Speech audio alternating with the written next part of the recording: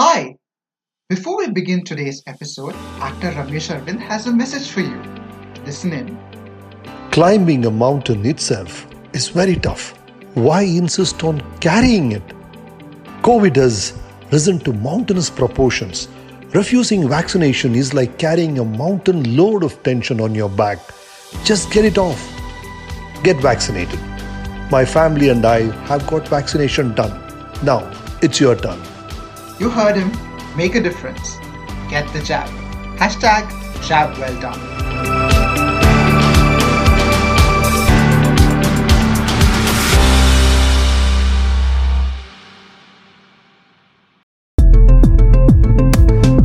Welcome to the Lead by DH Radio.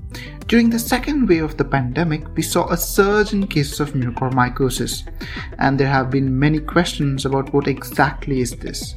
Today's episode is part of a series All Things COVID by GCCMC, a COVID-19 knowledge and collaboration platform enabled by Wipro in collaboration with Deccan Herald. Today, an expert panel of physicians will speak about mucormycosis. Listen in. Let me introduce GCCMC first for those of you who've joined for the first time. GCCMC is a corporate social responsibility initiative by Wipro to support physicians as well as and now the public during the pandemic. What Wipro has done is has worked in creating COVID hospitals in Pune.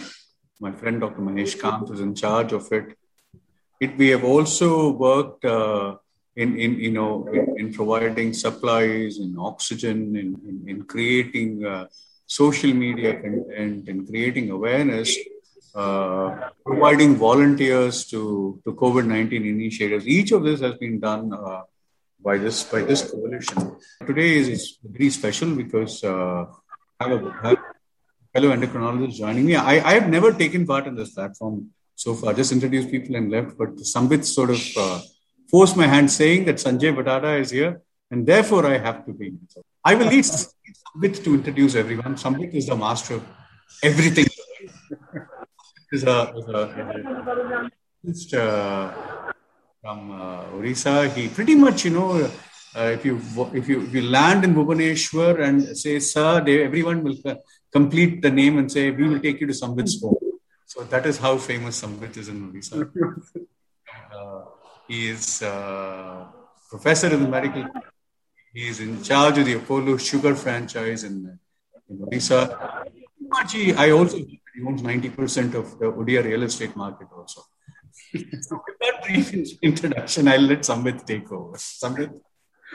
Thank you, sir. Thank you for that introduction. Hope I am audible. So, Yes. Very good evening, one and all. And thank you, Dr. Krishna Seshadri, sir, for giving this opportunity. And it's a very nice platform.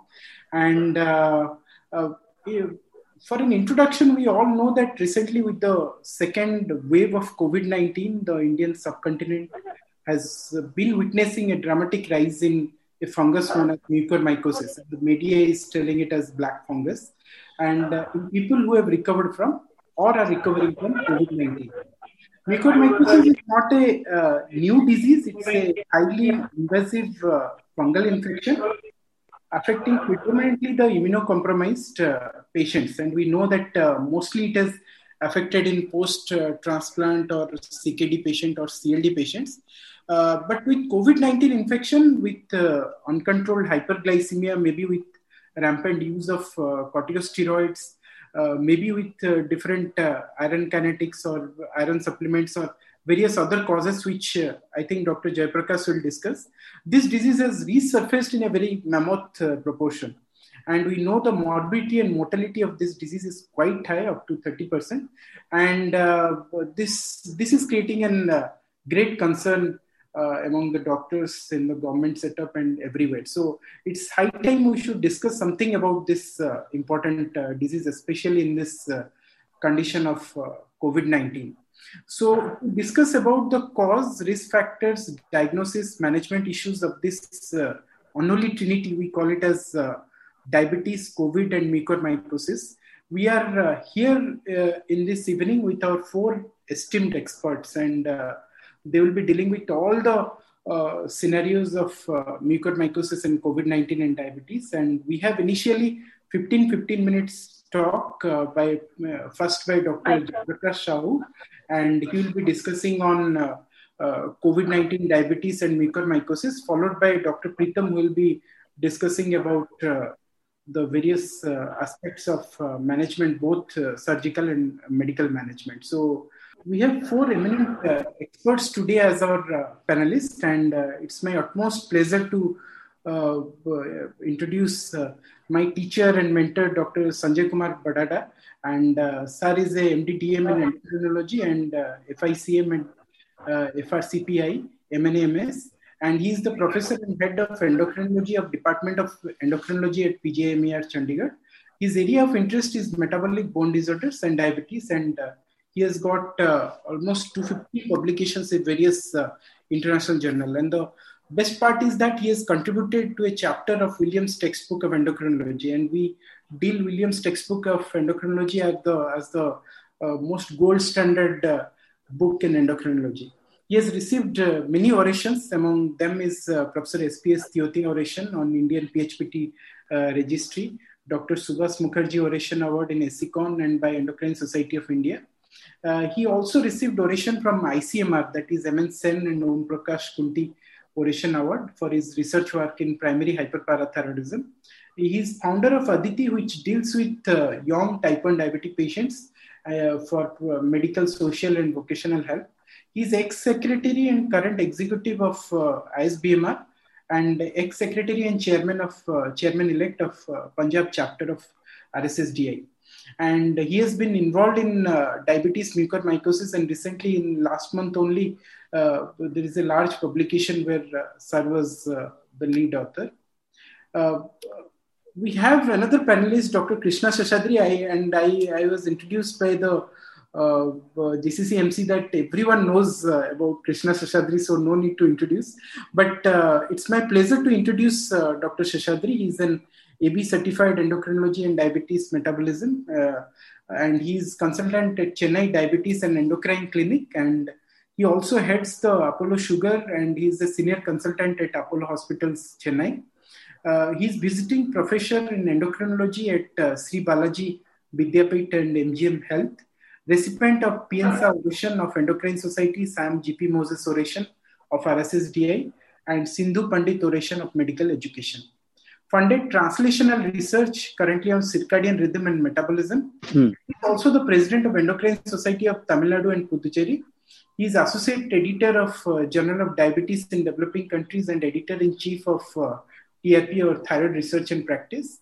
He is member of curriculum expert of group of National Medical Council, and his tech interest and clinical research device of EMR Connect and machine learning. He is also advisor to GCC MC and Wipro. He is part of this elite forum, and his interest is in machine learning, Chola history, and Aditya philosophy. So these are part of his hobby and interests. The third panelist is my very close friend, Dr. Jayaprakash Sahu. He is MD Medicine from PGI and DM from AIIMS New Delhi. He has got achievements like Professor MMS Sahuja Award for the best DM student in endocrinology and 39th AIIMS New Delhi Convocation. He is a recipient of ESI A.V. Gandhi Award 2018-2021 for the student dissertation. And he is the JIPMER Scientific Secretary Award 2019 for best original paper. He has got more than 100 publications in PubMed Index journal. And Dr. Preetham Chapati is AIIMS alumni, and he has done his MS in ENT from AIIMS New Delhi, and he is also DNB and MNMS. Currently, he is the additional professor in Department of Otorhinolaryngology and Head and Neck Surgery at All India Institute of Medical Sciences, Bhubaneswar. 55 publications in various journals, and he is the principal investigator of many trials. So with that, we have this esteemed panel, and we'll start with the first presentation where Dr. Jayaprakash Sahu will take us through the various aspects of diabetes, mucormycosis, and COVID, the unholy trinity. So over to Dr. Jayaprakash Sahu. Thank you, Sambit, for kind introduction. Respected panelist, my teacher, Professor Sanjay Barada from Chandigarh, Dr. Krishna Seshadri from Chennai, Dr. Sambit Das and Dr. Preetham, both are from Bhubaneswar, and dear delegates. At the outset, I would like to thank GCC MC Wipro for giving me this opportunity. Without wasting much time, in next 15 to 20 minutes, I will describe in the brief what is the risk factor and pathogenesis and clinical picture of COVID-19 associated mucormycosis. This will be the plan of my presentation: introduction, risk factors and pathogenesis, clinical features and diagnosis, prevention, and the finally take-home message. Mucormycosis is caused by few genera of fungi in the order Mycorrhizae of the phylum Mucormycota. And the COVID-19 associated mucormycosis, that is CAM, is the occurrence of mucormycosis, which is proven in COVID-19 patients. Rhizopus aereus is the predominant agent causing COVID-19 associated mucormycosis in our country. What is the burden of COVID-19 associated mucormycosis? As of 8 May 2021, there were 28,252 active mucormycosis cases in India, from which the majority were from Gujarat and Maharashtra. I hope this number would have been increased significantly by end of June. However, out of those cases, only approximately 3,100 cases were published in the literature, out of which more than 95% are from our country. This is the landmark study published recently in emerging infectious disease by Patel et al. This is a multi-center study across India. Here they have shown the prevalence of COVID-associated mucormycosis in COVID-19 hospitalized patients. Overall, it is 0.27%, and in ICU patients, it is 1.6%. And compared to 2019, there was 2.1-fold increase in COVID-19 associated mucormycosis cases in 2020. So what are the risk factors? The most important factors were poor hygiene and different drugs use and immunosuppression. So first we'll discuss poor hygiene. So in poor hygiene includes different aspects like contaminated oxygen gas cylinder. This is one of the hypotheses because of shortage of medical oxygen supply. We have used industrial oxygen cylinders, which might have contaminated with the fungus. And second thing is the oxygen humidifier and concentrator, which we are using in the hospital, particularly the water we are using, that might have been contaminated with this fungus, because fungus is present everywhere in our country, particularly hot, humid climate. And second one is poor personal hygiene. The patient is using mask for a longer time without proper cleaning, or patient is staying in a damp environment after being discharged from the hospital after COVID-19 recovery. These are the possible factors related to poor hygiene. Second is alteration in commensal flora. This leads to growth of mucors in the commensal flora, and this is basically because of two factors. One is injudicious use of broad spectrum antibiotics in a viral infection like COVID-19, and unnecessary use of antifungal prophylaxis like voriconazole, which is not only ineffective against mucormycosis, rather it will promote the growth of mucors. The third one is immunosuppression. This is called as triple immunosuppression. First one is the immunodysfunction by the virus itself. And second is because of associated phagocytic dysfunction, because of hyperglycemia and acidosis. The third one is use of immunomodulator like glucocorticoid and interleukin-6 antagonist like tocilizumab. So immunosuppression also contributes. So these are the various types of hyperglycemia we encounter in a COVID-19 patients. It can be established diabetes or new onset undiagnosed diabetes, first time diagnosed during COVID-19 infection, either with just simple hyperglycemia or with diabetes ketoacidosis. And another category is just COVID-19 induced hyperglycemia, because COVID-19 virus itself damages the beta cell, and also because of cytokine storm there will be associated insulin resistance. Both can lead to temporary COVID-19 induced hyperglycemia. And the last one is the patient may develop hyperglycemia only after starting steroid. So these are the various types of hyperglycemia we encounter in COVID-19 patients. The fourth risk factor is the presence of growth factor. Once mucor has entered human body, it can grow nicely if these factors are there. The most important thing is presence of serum free iron. And COVID-19, because it's an acute inflammatory condition, the ferritin level will be very high, and associated with acidosis, the free iron will be high.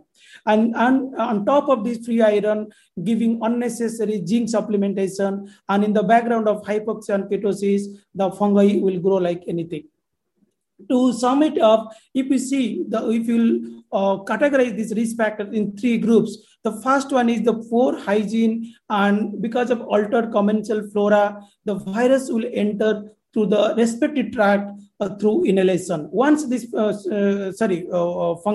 fungal spore enters the respiratory tract, second thing, it will invade because of immunosuppression. A third is, once it has invaded, it will grow nicely because we are giving all the growth factors. So these are three steps which can simply explain why COVID-19 patients are the high risk of mucor infection.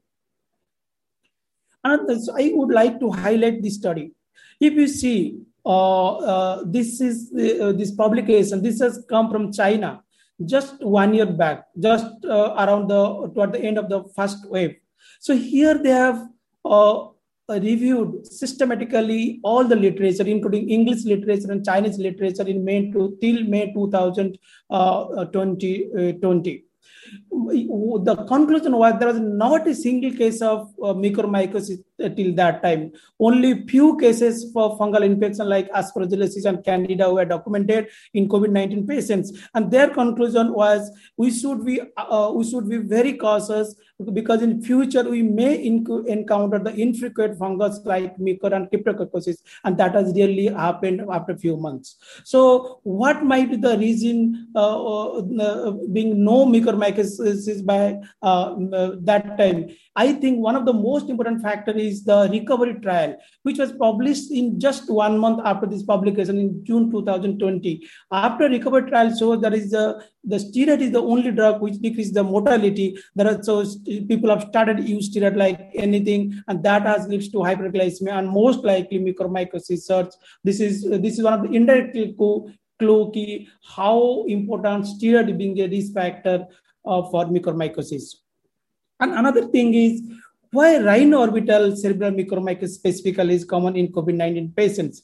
If you see, in a COVID-19 patient being immunosuppressed with high sugar, ketoacidosis, and inhaling fungal spores, once the patient is inhaling the fungal spore, either through contaminated oxygen or water or from environment, it should go direct to the lungs. And the lung is in very bad state. So ideally, patients should develop the pulmonary mucormycosis, but that didn't happen. If you see the literature, majority are rhinoorbital mucormycosis. So what might be the reason? And another thing is, if you see the literature in the hematological malignant patients who are very, very severe immunoneutropenic and immunosuppressed, so that the most common form of mucormycosis in those patients is not rhinoorbital cerebral, it is the disseminated and the pulmonary mucormycosis. If that is the case, then how to explain the COVID-19 patients being immunosuppressed and inhaling the fungal spores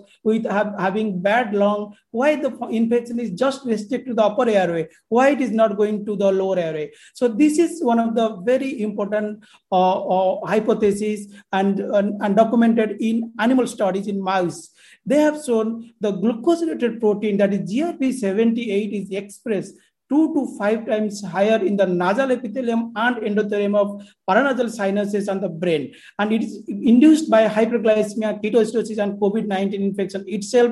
And this acts as a receptor for both COVID-19 and rhizopus. This is the most probable mechanism why the infection is restricted to upper airways. And it has shown in some in vitro studies the statin being preventing the endothelial damage might be helpful in preventing and attaching the fungus to the endothelium so that it can prevent the COVID-associated mucormycosis in future clinical trials. And even people have tried iron chelating agents because iron is is a growth factor for mucor infections. And it has shown in clinical trial also, it is much helpful when you will give combination with amphotericin. So this is the final pathogenesis model. So you can see in the left of this my slide, the either it is indoor or outdoor or because of agricultural activities, the fungal spore enter the respiratory tract because of steroid use and diabetes, and because of presence of GRP78, it will attach to the upper airway and enters to the sinuses and orbits, and in presence of iron overload and ketosis, acidosis, and zinc, it will grow, and finally patient presents with invasive rhino-orbital cerebellar mucormycosis. So what are the clinical features? So there are two types. It is either concurrent, like during COVID-19 infection, or sequential. That means after recovery of COVID-19 infection. So we should be very watchful after being patient being discharged, because the literature has shown as long as till 90 days after being discharged from hospital, they may come with mucormycosis infection. So these are the common sites of infection, out of which rhino-orbital, cerebellar, and pulmonary are responsible almost 99% of cases. There are few case report of gastric ulcer and palatal ulcer and skin ulcer because of mucor in COVID-19 patients, but 95 to 96% cases are rhino-orbital, cerebellar, and 1 or 2% are pulmonary, and rest are other rare sites.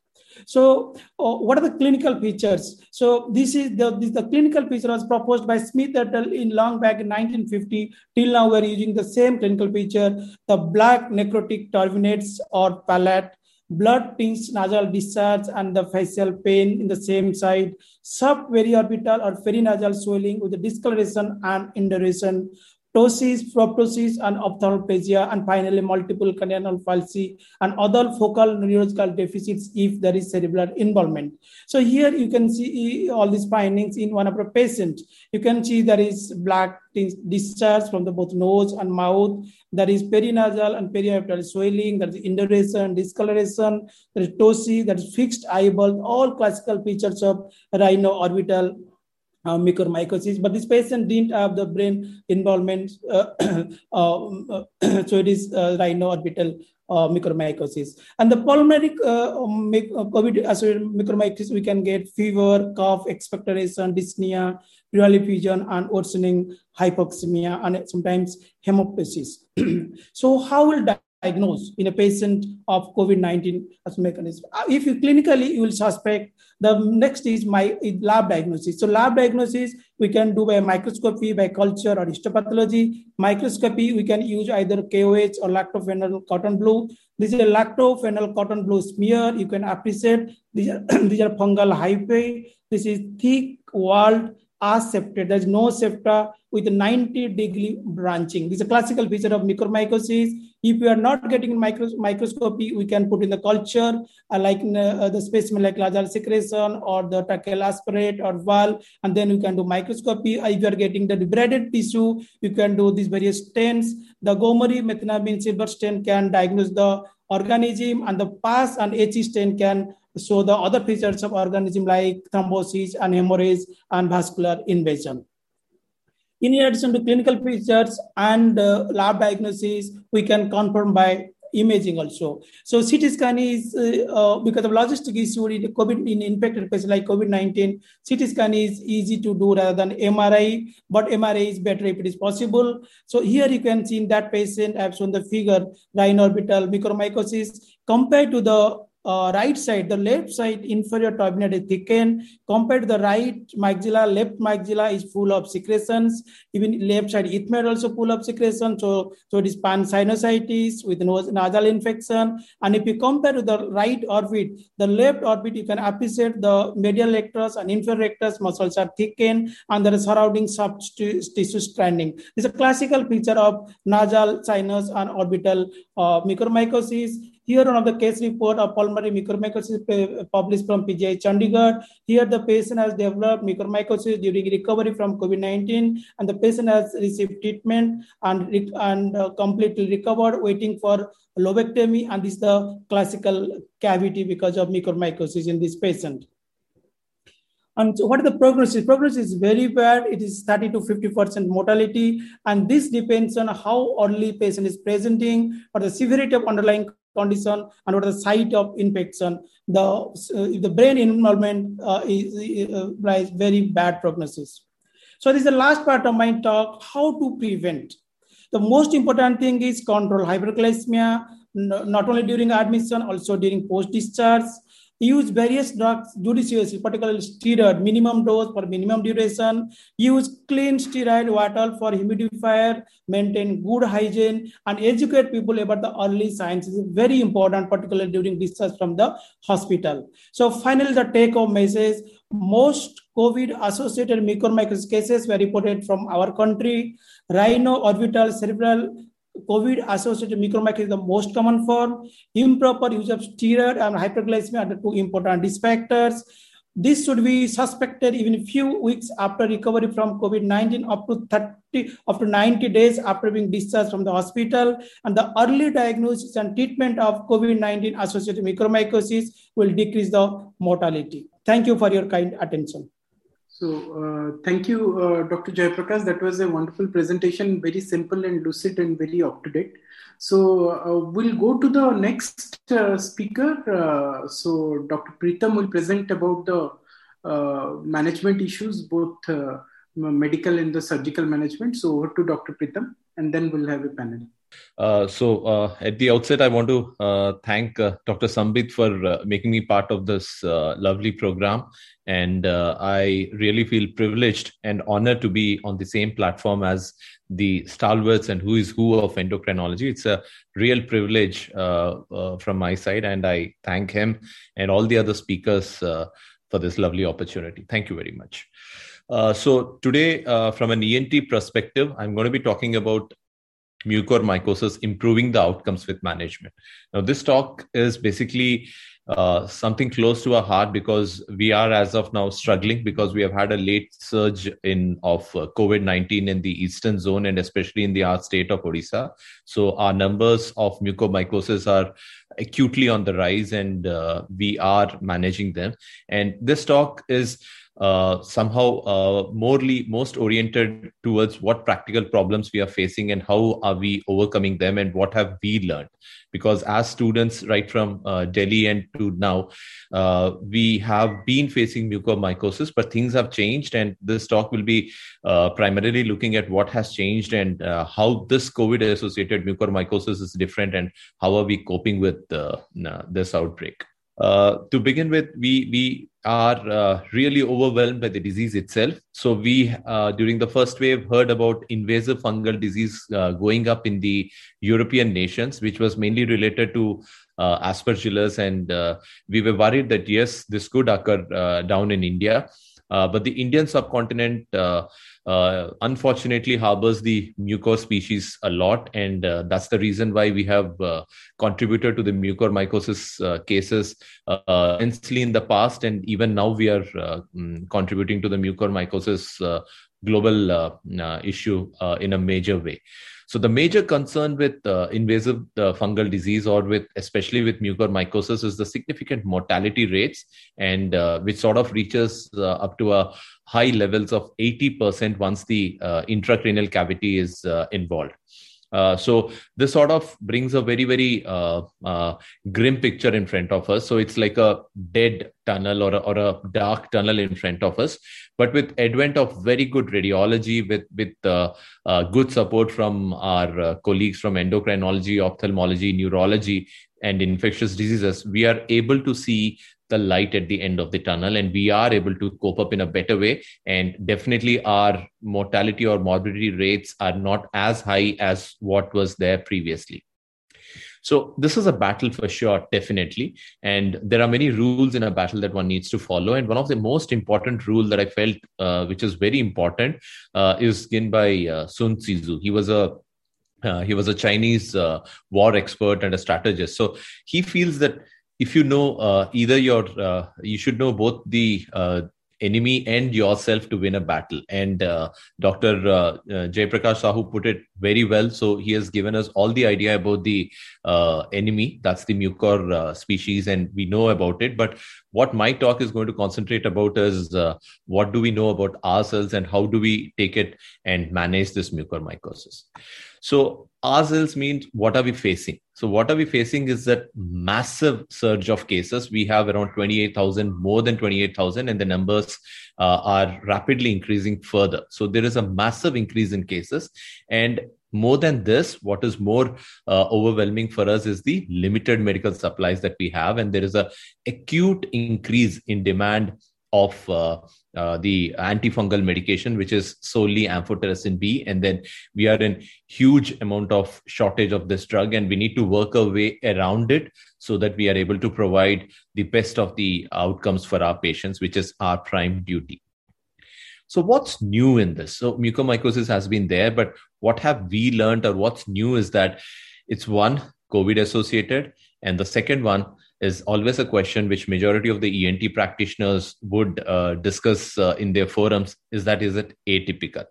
So yes, it's COVID associated. So you're not just going on taking care of the mucor in the sinuses, in the orbit and the brain or the chest. You're also dealing with poor lung status. You're dealing with possible strokes. You're dealing with possible vascular changes. You're dealing with possible emboli and other problems. So it's not a straightforward or a simple sort of a scenario where you're taking care of mucor and you expect things to improve.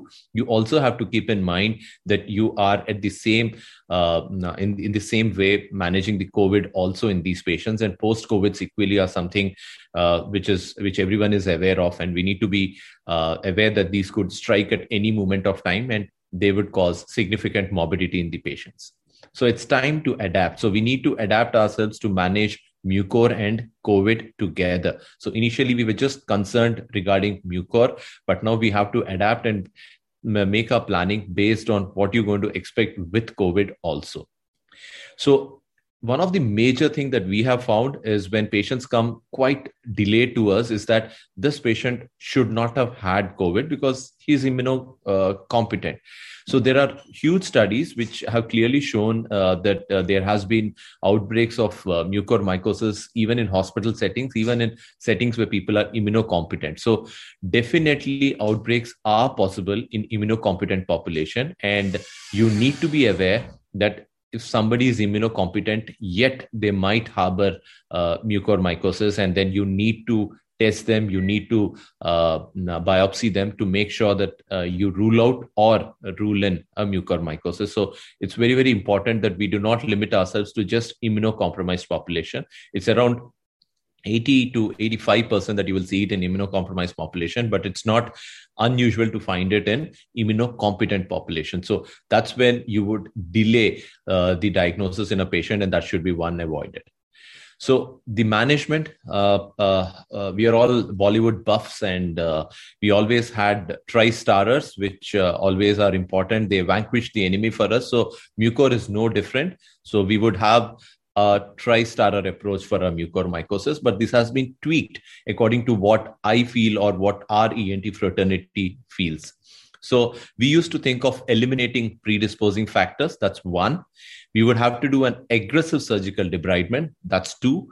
And then we need to give effective antifungal treatment. Now, with this sudden surge that we have had, we are looking at eliminating or limiting the predisposing factors because of the permanent lung damage or because of the permanent sort of damage that's occurring associated with COVID. You might not be able to eliminate the predisposing factor totally. You will have to limit the predisposing factors and work around it.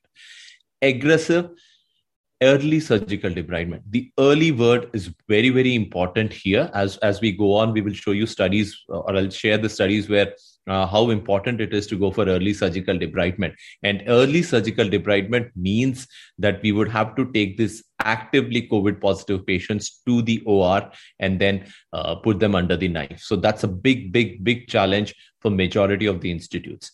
Then effective, and in the present day scenario, continued antifungal treatment. So continued antifungal treatment is very essential. And can we do it all the time? No, but then luckily we in Odisha, as we had a late sort of a surge in COVID-19, our mucormycosis surge has also been late. And now when we are seeing huge increased numbers that are dropping into our institute, we are a little bit better equipped with more amount of medication available to us. But that was not the case, which many of us would agree upon. So what have we encountered? What was our major hurdle? So our major hurdle that we have noticed is with more sort of people being aware of mucormycosis. So our institute protocol is now that before every patient of COVID is discharged, we put in our scope and have a look into their nose and paranasal sinuses. So that has led to early detection and maybe an early onset of COVID-associated mucormycosis. So either ways, we don't know that, but we are able to detect them very early. So what are we doing is we are detecting COVID-associated mucormycosis in patients who have active COVID infection. So as I told you, we need to get them in for early surgical debridement, but then they also have the other COVID-related complications going on and COVID-related treatment going on. And one of the major pillar of COVID treatment has always been steroids. So we need to work around them also. And occasionally, but we have had a couple of patients even with active tuberculosis creeping in. So that's something which was new and which was very difficult for us to work around. So these are certain things that we have encountered and are a major hurdle for us. So an active inflammatory process going on. So as a surgeon, I do not want to go into the intricacies of surgery, but as a surgeon, the complications when we do a surgery has definitely gone up. So initially, when we would get away with minimal sort of surgical iatrogenic injuries or other things, these patients are not forgiving. And if you go even a little bit wrong, then they do have quite significant complications creeping in. And then when you operate on them, because of the involvement of heart, because of the involvement of the brain, we do end up with more complications than what we anticipate if you are operating on patients with just mucormycosis, not COVID-associated mucormycosis. And then what we are seeing in our patients is that we just do not have mucor. When we culture them and when we treat them, they are having associated infection of mucor and aspergillus, and in some places candida also. So we are having mixed infection, and then it's very, very important that you have to either make sure that if mucor is there or not, because this fungus could also be just aspergillus or it could be just candida also, and then it could be a mixed infection. Now this has importance when you select the type of antifungal and then decide on what antifungals you want to give to the patient. Our patients, either when they are actively diagnosed or over a period of time, are tending to develop even pulmonary mucormycosis and gastrointestinal mucormycosis. I agree, GI mucormycosis is very, very rare. It's not something that we usually see, but then we need to keep it in mind because we have seen that this mucor is a little bit atypical and it tends to spread to other areas. Pulmonary, with the reverse halo sign and all those things, you need to be very, very careful that you're not missing it. And then we are seeing it in our patients. And then that needs to be kept in mind when you are treating these patients. And you need to look at other systems also, which can be infected with mucormycosis. So just because ultimately I'm a surgeon, I will just put a couple of points because you would be dealing with your surgical colleagues. So there has been a lot of talk regarding what is the best approach and everything. So we have pure endoscopic approaches, which look wonderfully good on social media. And then we have the butcher surgeries where we open up everything and exenterate everything. So that looks horribly wrong. So I'm not just telling that this is best or that is best, but we need to find a bridge between these two. So we need to remember that we are dealing with a very morbid disease. We are dealing with a very aggressive disease, and this is an infection and not a tumor or not a disease which has fixed limits. So we, as a protocol from the very beginning, right from our institute, and majority of the institutes across India would agree, is that we have a very low cutoff or threshold for opening up or giving an external incision for a patient and then going in with an open approach rather than a pure endoscopic approach. And our approach has always been an endoscopic assisted approach. So this is what I was talking about. A very, very important factor is if there is a 6-day delay in initiating management in mucormycosis patients, then there's a 2-fold increase in mortality. So that's huge mortality that you're looking at. And that's the reason why you need to be looking at all your COVID-19 patients of whether they have any evidence of mucor or not. And then even if they are immunocompromised or immunocompetent, you need to make sure that they do not have mucormycosis. Otherwise, we would end up in trouble. And that's the reason why we are advocating early surgical debridement, even if they are COVID positive. Take them into the OR and debride those tissues and then start your antifungals as early as you can. So one of the most important factor for us is to assess the sites. As I told you, we should not miss out any sites because the radiology is not something which is very typical. One can just not look at the radiology and diagnose a mucormycosis. It's not feasible. It's a clinical diagnosis and then microbiological and a histopathological diagnosis that you need to make. And then the radiology, once you know the diagnosis, would help you. So just the radiology, no characteristic signs are there which will tell you that this is mucormycosis. So a clinical assessment is very, very essential. And what we are reviewing in our patients, our set of patients, is something that I would love to share. We are seeing a very high propensity for intracranial involvement. So you can see multiple ischemia. You can see the ventricle over there a little bit asymmetric as compared to the opposite side. So we are seeing a high propensity for intracranial extension. That's one thing that we are seeing. And then very, very atypical is that we do not find the usual black turbinates. We do not usually find a necrotic tissue waiting for you to just biopsy or just look at and make a diagnosis. We're just having patients who are presenting with eye symptoms, with chemosis and ptosis and everything. And what do you find? You find that just the sphenoid sinus is involved, just the ethmoid sinus is involved. And then from there on, it goes into the cavernous sinus. From there on, it goes into the orbital apex. And what I'm trying to tell you here is that the ophthalmologist role becomes immensely important here because the involvement of sinuses is very, very atypical. So they tend to start off with sphenoid sinus, which is almost very, very rare in our usual clinical practice. So patients might not have the usual facial swelling, usual numbness. So all these things might not be present, but yet be harboring mucormycosis. And that's the reason why many a times these patients, when you biopsy them, would not turn mucor positive on your KOH. And that's why you would need to go on and do a culture or send that for histopathology. And you need to have a high level of suspicion and then initiating amphotericin B treatment. So usually for us, we also tend to look for any subcutaneous tissue involvement. So these are the things which you cannot take part or which you cannot manage with endoscopic approaches. So just for your fraternity is that not all the cases can be managed endoscopically. So if any of your colleagues or if your ENT friends are wanting to open up, then that might be the right way to go forward because we don't want the disease to stay back. So in the present day scenario, that's very, very important. So we have many other approaches which we are there. I don't want to go into them. But what is important is the medical management. So once you have done the limitation of the predisposing factors, then you've gone on and done an aggressive and early debridement.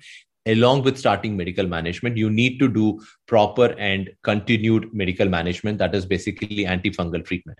So as of now, we have amphotericin B deoxycholate, which has been the major pillar for us and which has worked immensely well for us over a decade or more than a decade, and it has produced wonderfully good results for our teachers and for our own fraternity for a long period of time. So we have conventional amphotericin B, and then we have the lipid preparations of the amphotericin B, which is there. So nowadays, what is easily available is the liposomal amphotericin B or the lipid emulsion, which at least we are getting a lot supplied. And then we manage these patients with lipid emulsion at 2 to 3 milligram per kg body weight and liposomal at 5 milligram per kg body weight. And the deoxycholate is usually 0.8 milligram per kg body weight or 1 milligram per kg body weight. So the problem when you're using these is we have limited vials. So can you exactly use, say, for example, you want to use in a 60 kg patient, you are doing it at a 1 milligram per kg body weight, and you want to open up 2 vials, which will amount to 100, and then just use 60 out of it. Now, with huge scarcity of vials, you might not be able to do that. And then you would want to stick on to giving 50 to multiple patients, because all these patients are scattered, and then it's very difficult to share between different wards the same vial that you have. So these are some practical difficulty we have, and we have had good outcomes just by using amphotericin B deoxycholate. I know the whole literature and even the international guidelines talk of liposomal amphotericin B. Definitely, yes, it produces less complications, but not necessarily way too better than the amphotericin B deoxycholate. It has stood the test of time, and amphotericin B deoxycholate is also a very good drug to be used as of now. So if these are the common sort of dosages that we tend to give. We do not go to the 10 milligram per kg body weight dose of liposomal amphotericin B, as it has produced quite a number of side effects. And then secondly, the availability is also a major concern. So we have not got our hands on isavuconazole as of now. It was not available to us. Posaconazole is something that we have used, and that's the second best alternative if somebody is not able to tolerate the amphotericin B deoxycholate, or their GFR is less than 10 or something. So all those things we tend to use posaconazole. So just reviewing the dosage again, there's a lot of hue and cry of giving very high dosages. There are papers which tell you, yes, a higher dosage is always better.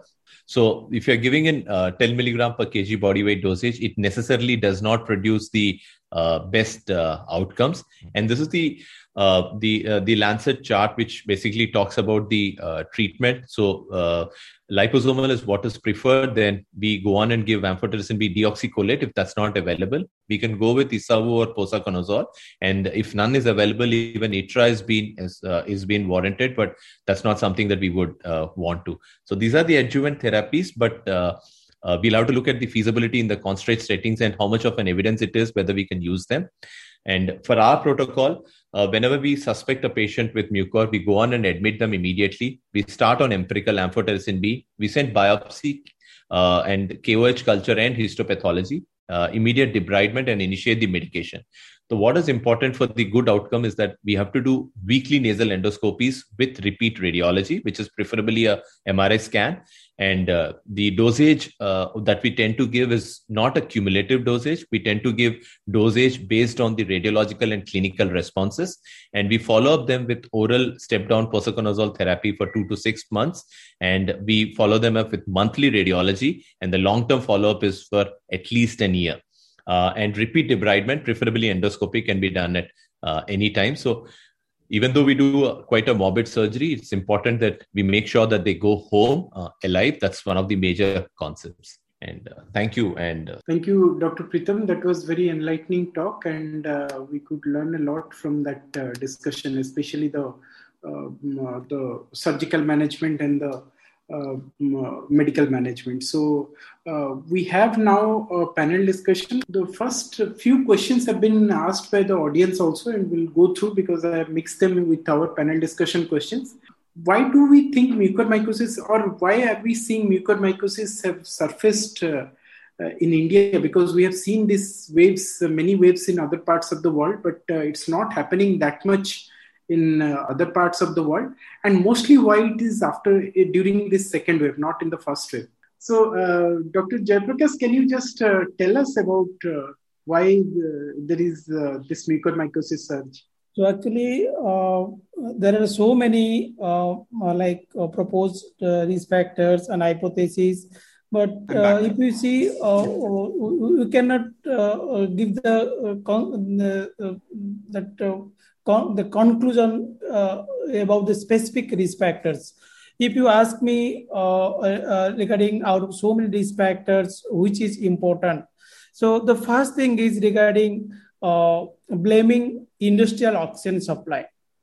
If industrial oxygen supply is really contaminated with fungus in contrast to the medical oxygen supply, then there should have been the surge in the nosocomial infection. There should be so many patients who would have been infected in his at a particular time in a hospital. And the third thing is that the organism should have been the same, but that is not happening.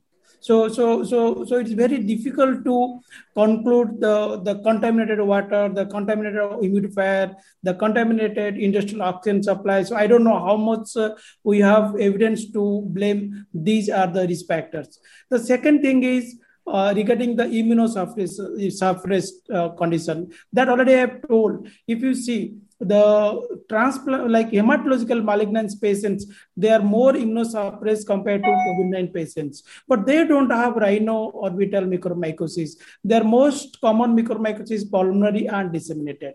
So I also don't know how much the immunosuppression is contributing, but definitely two important factors, that is the severe inflammation leading to high serum of free iron with diabetes, ketoacidosis, with contribution from steroid.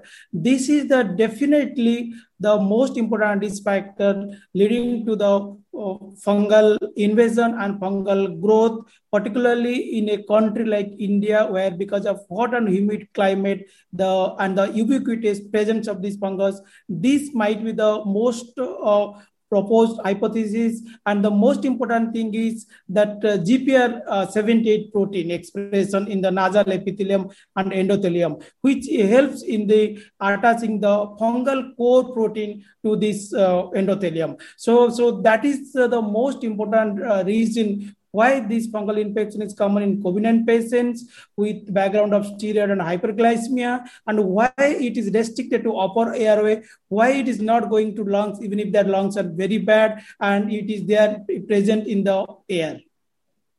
Yes. Let me just quickly add. I think, one of the things that we should think about is the way we have been aggressively treating rhinocerebral mucormycosis. It is not just indiscriminate. One is, I think one of the things that India did in the second wave is not follow a protocol.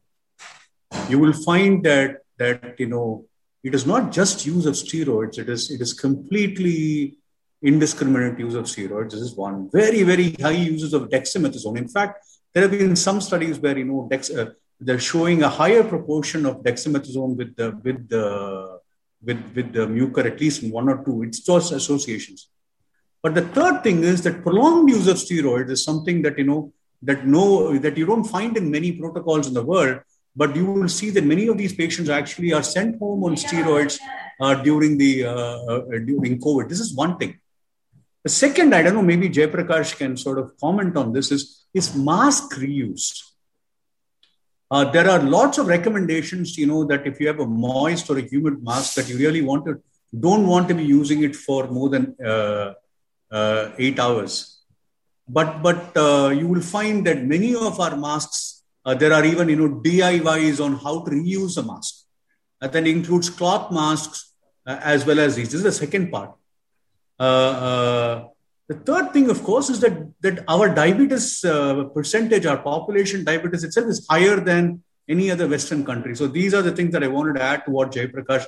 Thankfully, he rescued me from and actually made much better points than I would have. That's really nice. Thank you so much. Thank you, sir. I think I liked the logical explanation. And one explanation is that the recovery trial was there between first wave and the second wave. And after that, there was high use of steroids in the second wave. So that might be the cause.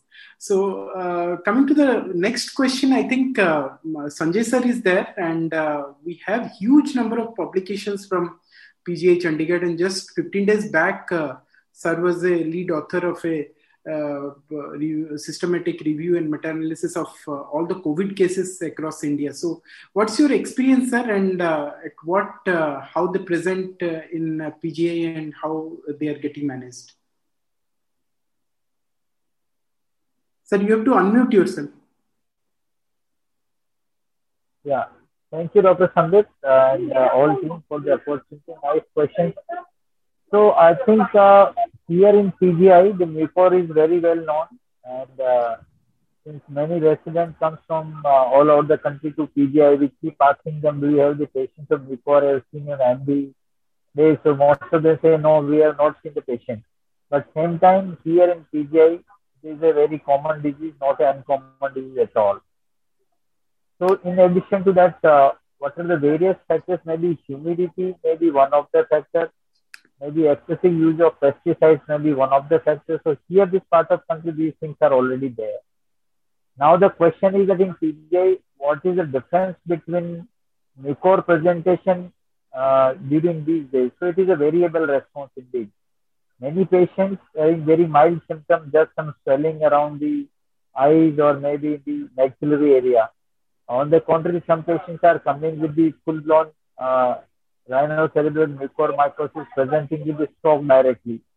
Like right now, we have two patients admitted with MCA territory in past because of the mucormycosis.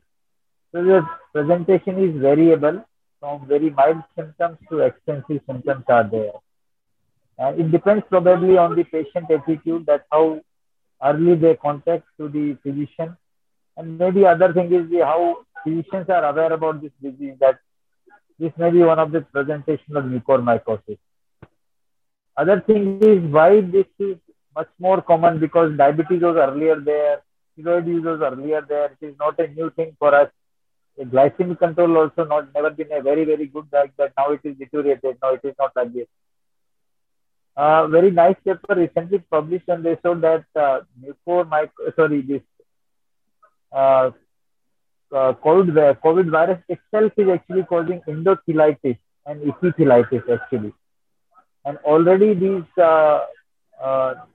mucorales are actually commensals in the nasal cavity. And because of this COVID-19 virus causing endothelitis and epithelitis, that actually predisposed for entry of these mucorales to the circulation. And now the question comes is that maybe use of steroid, high blood glucose may not be full-blown diabetic ketoacidosis, but might be having acidosis. And we know that this fungus is love three things.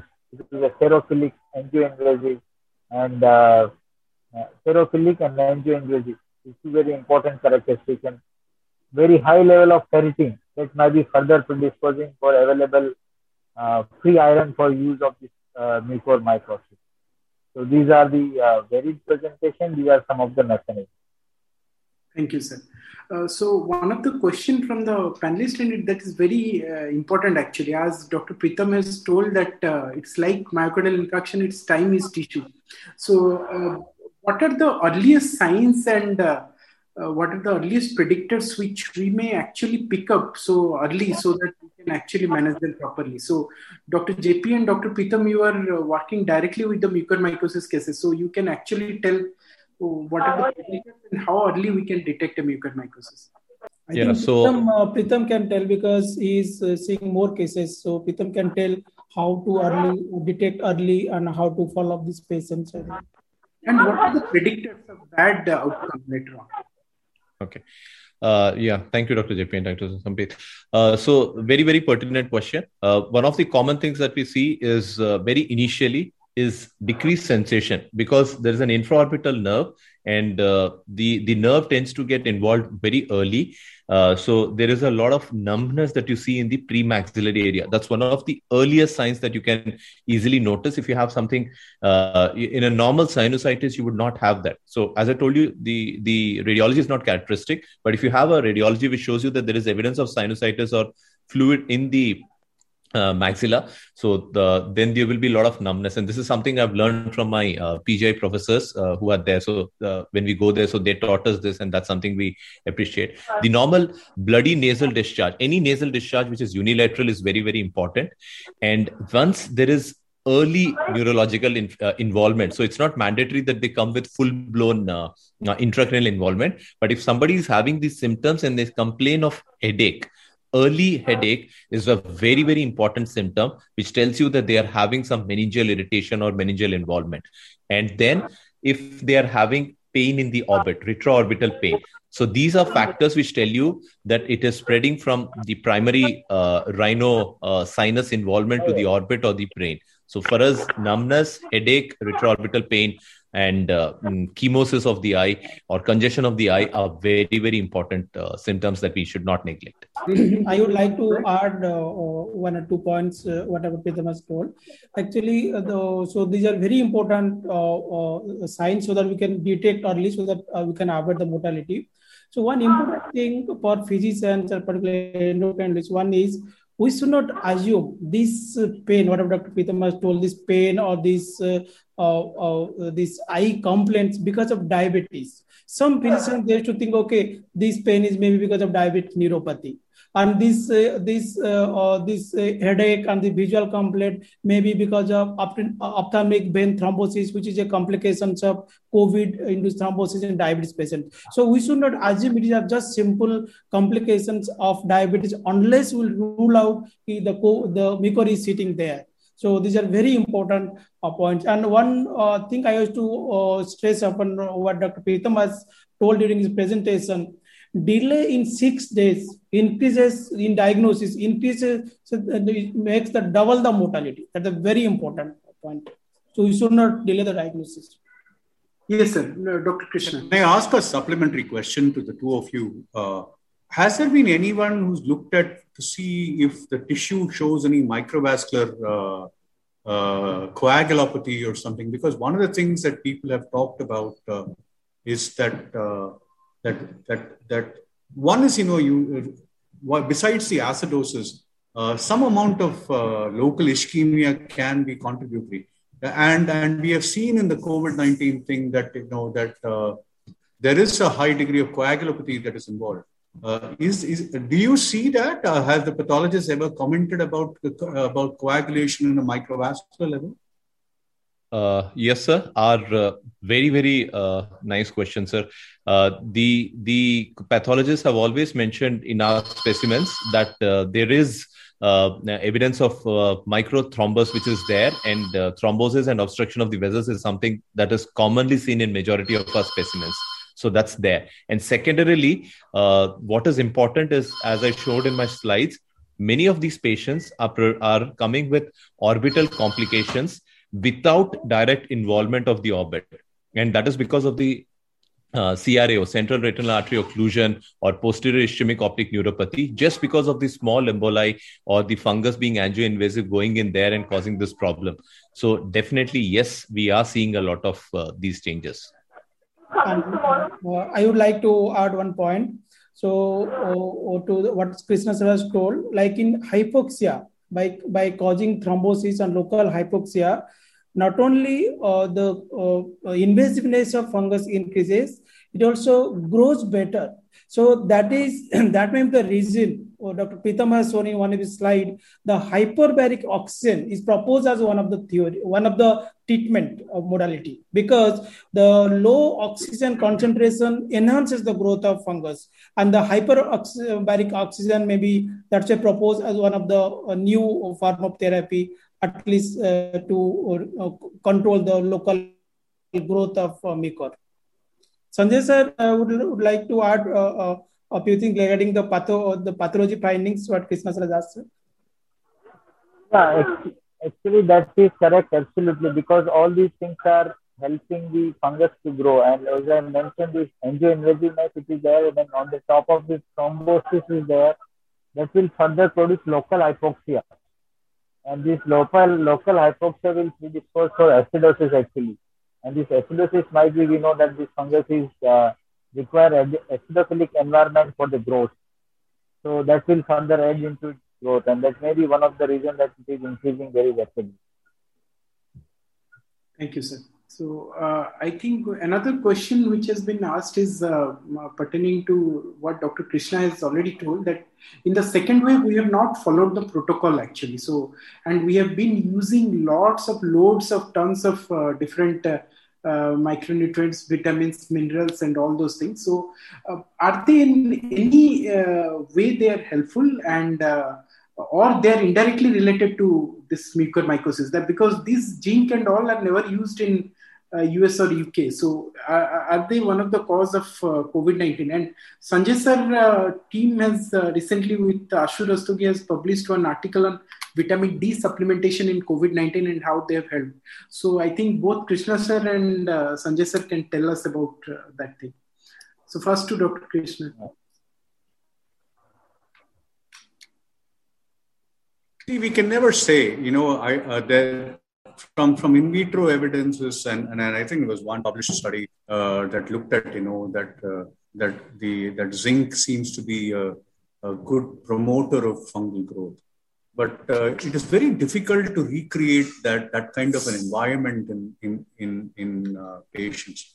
The body does have effective ways of filtering out zinc. So I don't think it is sort of accumulating in these tissues. This is one. Traditionally, the use of desferoxamine has been associated with the use of mucormycosis, as opposed to the newer version, the Deciferox, which actually seems to help, but we don't have data on that. No, the question is that what desferoxamine does is it sort of liberates more iron and to be available inside the body. Is zinc facilitating a greater amount of tissue iron is a question I don't have the answer to, but I've had people who speculate on this. So clearly, one of the things that's happening is a certain amount of excessive iron that is being this thing. Whether giving iron orally does that, I don't think so. I don't think that just oral iron intake is going to do that, unless someone is drinking tons and tons of it. The third thing that we don't know is, are there, for example, herbal preparations that are facilitating what is it called, the movement of iron into the circulation? That is the other question that we don't know answer to it. But most of this is probably conjecture, in my opinion. Even vitamin D, which I think Sanjay will talk a lot more about than I am. I have been chasing vitamin D for many years.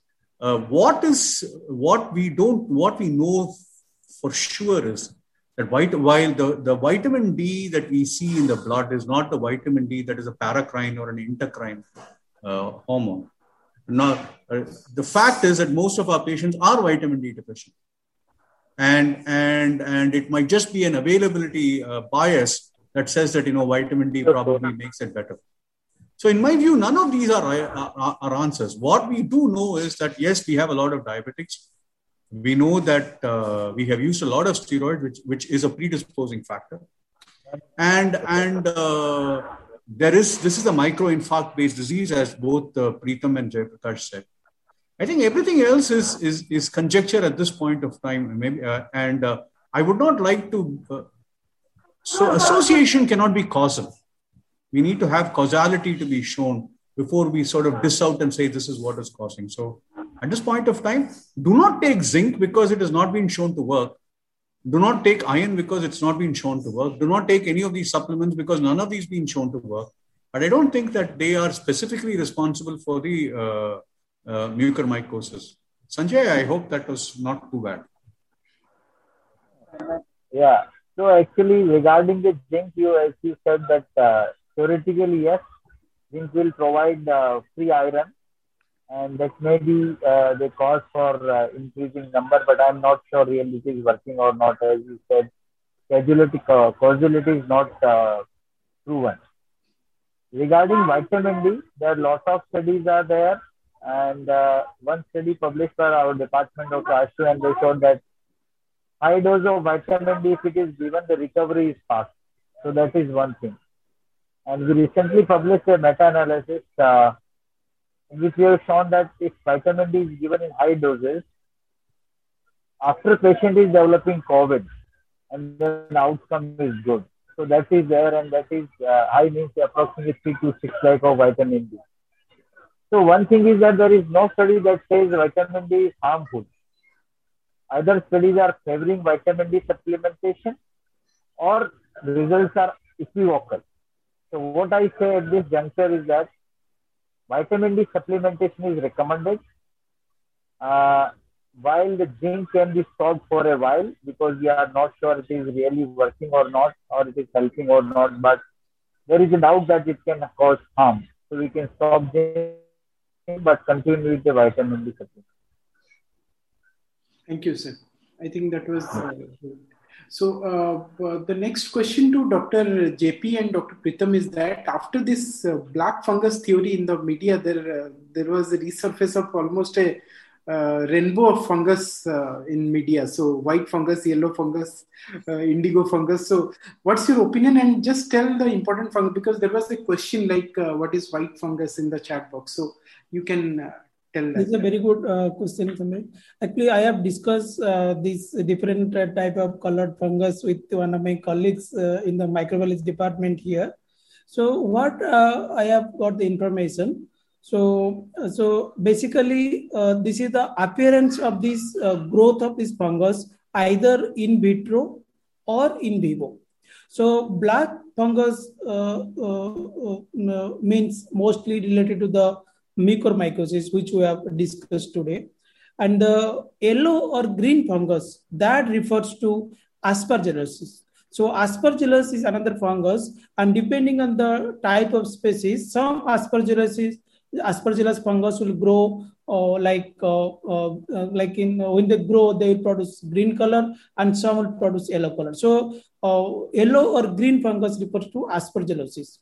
And the third one is the white fungus. So white fungus, basically it refers to candidiasis. So when somebody is having candidiasis, there will be white color appearance, whether in the mouth or esophagus or genital infection. So we used to call it candidal thrush. So that's it. Basically, in the brief, we can tell black fungus is mucormycosis, and the yellow or green fungus is aspergillosis, and the white fungus is candidiasis. Pritam, you would like to add? Yeah, I would just want to convey that, yes, these are misnomers and they are not supposed to be used, but the general public tends to love using these colors with it. But yes, it's basically related to the species. And what's important is selecting the appropriate antifungals based on it. So if somebody has a Candida auris or something, then you want to look at a capsifungin and not just looking at amphotericin B. So you want to give a dual therapy or not, or something that's more important and vital for the outcome of the patient. Can I just ask you a question, Sambit, if it's okay? Isn't mucormycetes itself, their actual color is white, right? The black is because of the eschar. Yes, sir. You're absolutely right, sir. It's a misnomer. It's just because of the necrotic tissue that you there. The black fungi are totally different. And I've spoken to my microbiology colleagues, and they just have a great laugh about it. But it's just the necrotic part, and that's why it's known as black fungus. And then we just call it black fungus, and we love that word, black fungus. It sounds so ominous, isn't it? Black fungus is a creation of the media, actually. Just to show highlight in the media, that's it. There is black fungus is nothing like that. As you said correctly, it is a necrotic tissue which is black, not rather than the fungus color is black. And I would like to add one thing.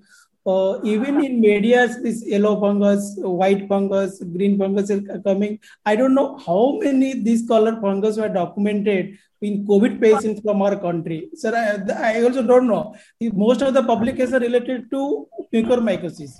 And there are very few publications like aspergillosis or candidiasis, like Pithemastal, few are also mixed infection. But I don't know how the media has got the information regarding different color of fungal infection in patients with COVID-19. I think that's most Dr. Yes, sir. Yes, sir. Actually, aspergillosis. Maybe after mucor aspergillosis is coming, and many patients are coming with pulmonary aspergillosis. I think these are misnomer, and they should not be used more often. Rather, we should use mucormycosis or aspergillosis. So, next question is for all the panelists actually, because mucormycosis is a condition which has huge burden on the patients. First of all, they've recovered from COVID, and now they're again going for a long stressed treatment. And it is also challenging for a doctor because either they are COVID positive or they have recovered from COVID and the recovery is also not good.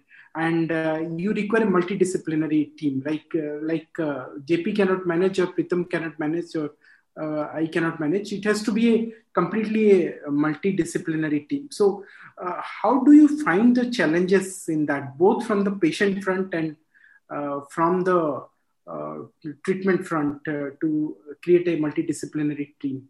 So Krishna sir, you want to take this? The first thing I think in all of this is to call for help. If you do not have the expertise to handle this, don't do it. And I think that is the first thing I will tell any clinician who comes to it. This is not a disease that is, that you can give a few drugs and it gets better. It doesn't. It is a frustrating, long drawn process. I think that is the first thing that any practitioner who comes across this must do. So which means find someone who has expertise to do this. The second thing is a surgeon who is aggressive, who works with you, and who is not unwilling to go do the dirty work is also important, because I think aspergillosis management and whether it is COVID related or the ones that we have seen over here, remember that aspergillus actually comes in even after pandemic. It's not just COVID. It has come after wars. It has come after conflict. It comes after many things. It is an aftermath of the four horses of death. It does come, it cleans up after that. So it is present. So the second thing is that, you need a surgeon who's willing to debride. The surgeon is not willing to debride, then you better, find another one. This is the second part. The third part is that do not take shortcuts. I think this is very important because there are a lot of people who are talking about moving straight to salvage therapy or not. The best thing is to stay with stepwise therapy and work. Lastly, is something that you and I, Sambit, are qualified to do, and JP and Sanjay is work with a patient on exceptional glucose control. In the olden days, when a patient had rhinocerebral mucormycosis, that would be one of the indications for insulin. Simply because at that time they felt that that the ketonemia is one of those things that happens that actually propagates a rhinocerebral mucormycosis to proceed. So of course the question we have is, should we stop SGLT2 inhibitors in somebody who's got rhinocerebral mucormycosis? I don't have the answer to it, but I think this is it. Also involve the family, make sure that that they understand that this is not just giving an antibiotic and getting it ready. The surgeon may have to go in many, many times to debride it. And you just have to keep working with the surgeon and doing it. Remember that this is a thing that, I've heard my teachers in infectious disease tell you that you may have great amounts of amphotericin, but it needs to get there, doesn't it? And that occurs because of the hand of a surgeon. I leave the others to comment on other things. The treatment of mucormycosis is two. One is medical management, and the second is surgical debridement. And it is very clear that this combination is very, very important for the best outcome. Either alone amphotericin will be not effective, and alone surgical debridement will be not effective. The reason are multiple, because if you do alone amphotericin, because of this angioinvasiveness of the fungus, the drug will not reach to the site. So that is the problem. And again, unless you reduce the burden, open it up, that amphotericin will not work. So this combination, medical management and surgical management is the key. And for that, you need good surgeon, of course, and the best endocrinologist for good glycemic control. Correct, sir. I think Pritham, yes. Yeah. Pritham, your comments. Yeah. So, Dr. Sambit, I will be very, very practical in what we have done.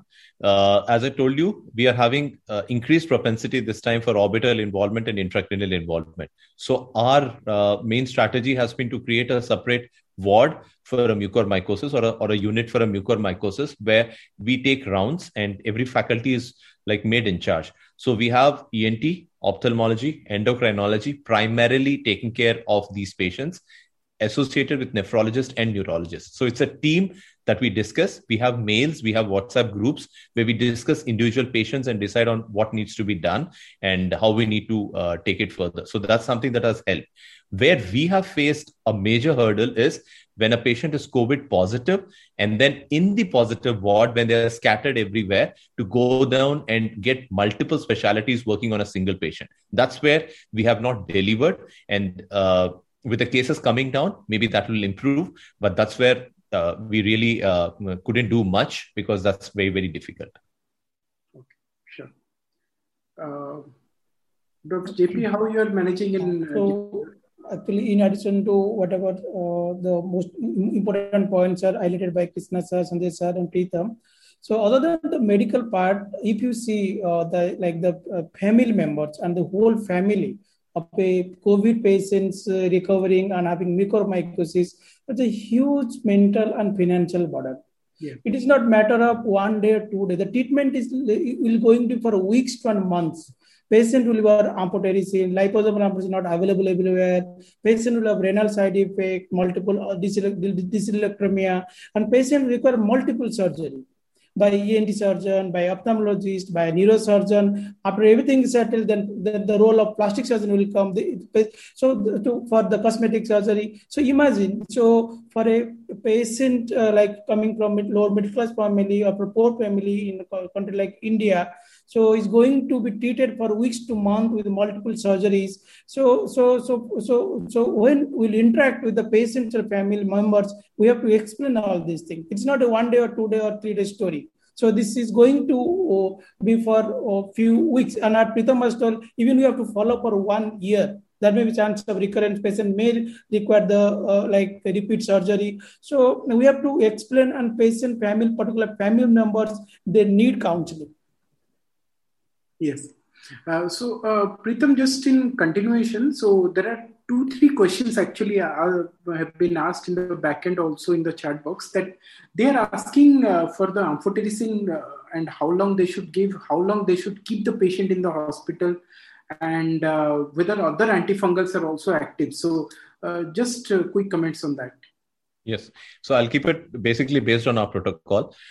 So the antifungal has to be immediately initiated as the patient walks in. You are suspecting, empirically considering it's an epidemic, start amphotericin B. That's one. Second, all the amphotericin B available in the market work wonderfully well. There is a hue and cry that amphotericin B deoxycholate doesn't work, but it's a myth. It works wonderfully well. So you can start with amphotericin B deoxycholate also. Initially, there was a thought that we need to give 2 grams, we need to give 5 grams, we need to give 10 grams. Okay, for an amphotericin B deoxycholate, your target is 2 grams. For liposomal, only in the rhinocerebral, in the rhino orbital, you would aim for 5 grams. For intracranial, you aim for 10 grams. But that is not the protocol that we follow now. It is basically you give them medication at least for 3 weeks, and then with clinical, that is endoscopy and radiological resolution. So when you find that clinically and radiologically the patient seems to be free of the disease, then you can step down the therapy. Just considering that the patient has to stay for too long, if you think that your posaconazole will work wonders and step down, majority of these patients will come back to your office with a massive intracranial complication or intraorbital complication. And posaconazole has huge amount of drug interaction, and the trough levels are mandatory, which are not available, unfortunately, in majority of the places in India. And you cannot totally rely on posaconazole. It's for those microscopic areas that posaconazole works. So you have to primarily take care with surgery and amphotericin B, and then you would shift over to posaconazole just to aid you further, that there is no further recurrence. Delayed recurrence is a massive problem, and you need to follow them up with monthly scans, and that's the reason why we spoke about MRI scan and not CT, just to avoid the radiation. I think that's very short, crisp, and informative. So thank you. The next thing is that we have just a couple of minutes left. So steroid is one of the cause, and we all have discussed about that. Steroid-induced hyperglycemia has been the cause, and it's difficult to manage actually. Both patients who are in not hospitalized, who are in home isolation in moderate or mild to severity, or in those who are in hospitalized. So my question to both to Krishna sir and to Sanjay sir, what are the issues in management of, or how can we manage better for steroid-induced hyperglycemia? For OADs, Krishna sir, and insulin, Sanjay sir. So the most important thing is use as less steroids as clinically indicated. That is the first part. If an inhaled steroid will work, use it. If a parenteral steroid is required, there is no necessity to say that don't use a steroid. I think if it's indicated, use it, but make sure that you use the right dose and what is recommended, and use it only for the period of recommendation. If the steroid is going to be used for less than 7 days, there is no need to taper it unless you think that you require it for inflammation. This is the second part. A lot of times people think that they have to taper every steroid. You don't.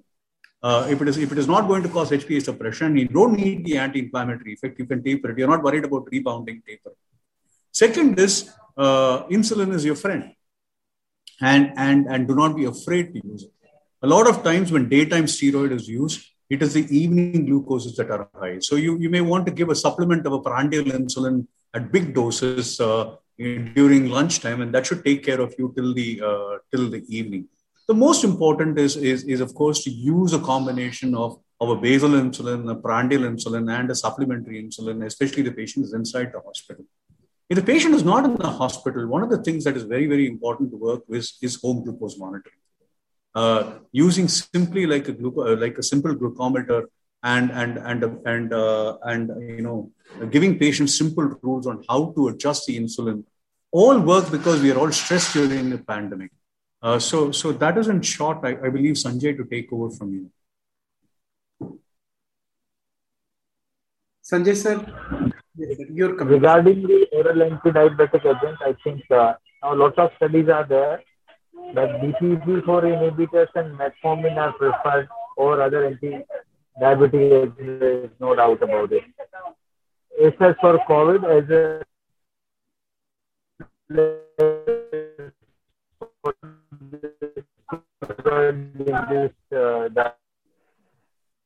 diabetes also.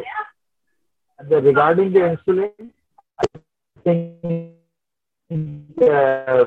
I think NPH is doing good job because that will mimic the peak of the steroid dose related increase in blood glucose levels. But I found that maybe good combination in form of short-acting and long-acting insulin in the morning, and maybe short-acting in the lunchtime also, something like that. Because if you give the steroid in the morning at 8 a.m., then we are likely to see the rising blood glucose that is around pre-lunch period, and that will go up to the dinner time. And fasting is usually normal by that time. So you can give a good, so that will take care of the, fasting will take care till the dinner time. So that maybe one could be another good strategy to control the blood glucose. So that is related to steroid. Yeah. Thank you, sir. I think that day we are I was talking with JP, and we formulated that old is gold in COVID and steroid use. So JP, can you highlight what is old is gold in terms of insulin?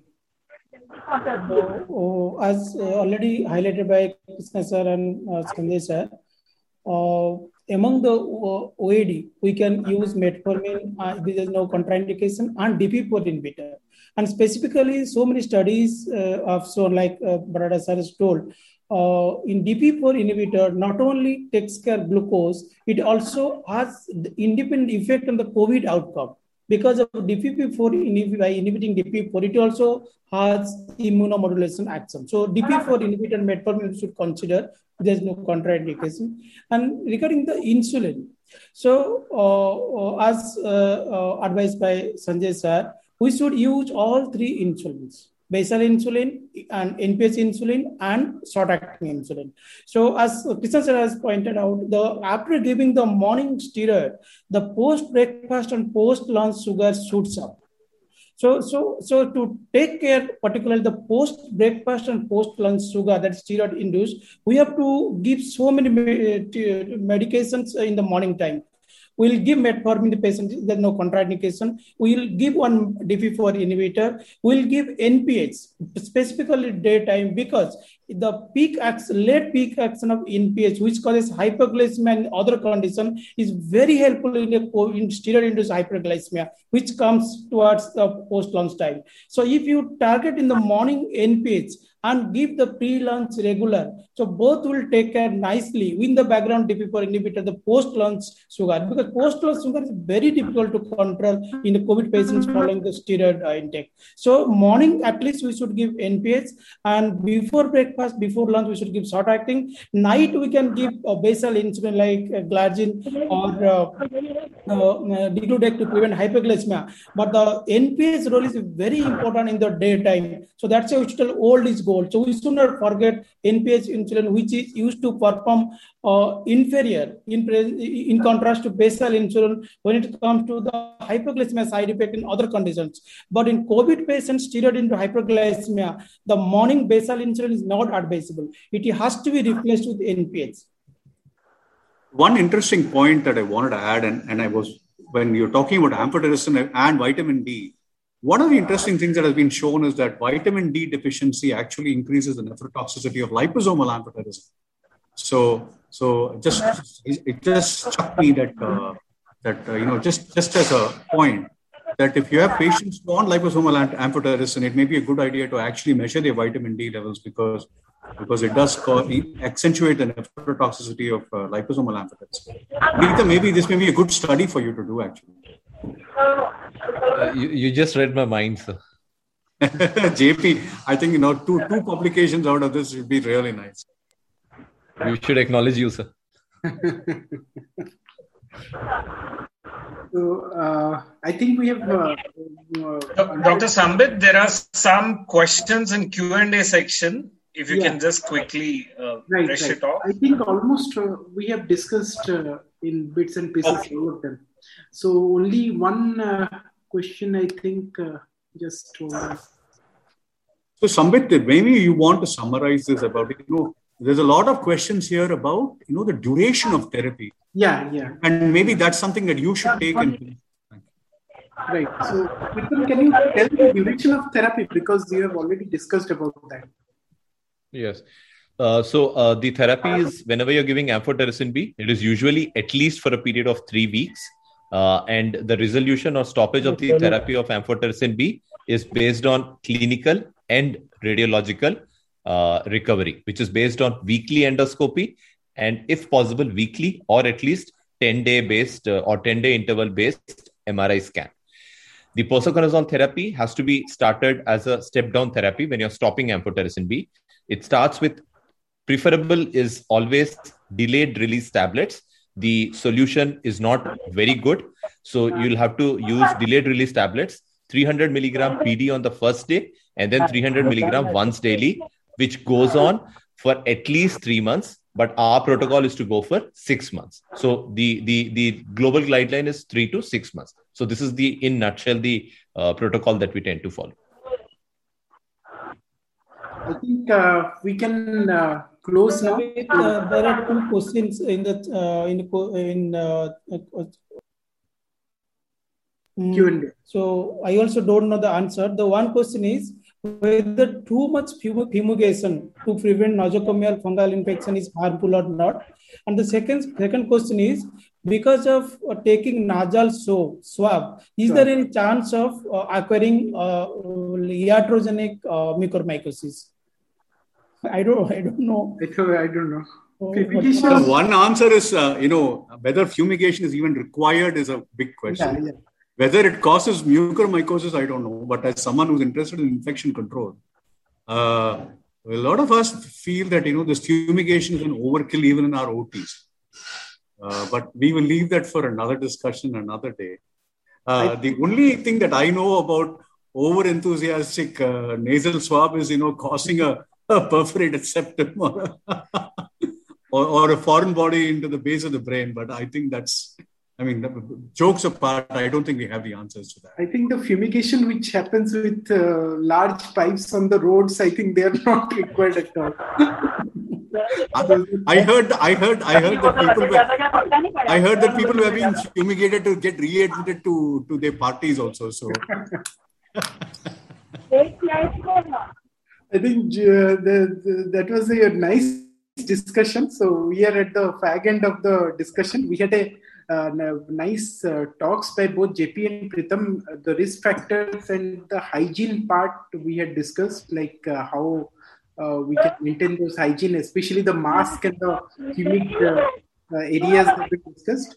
Early diagnosis and very aggressive management, both surgical and medical, has been highlighted by Dr. Pritham, and that is absolutely necessary. It's only amphotericin B and the aggressive debridement from the very beginning, and these two has to go side by side, and there is a prolonged therapy.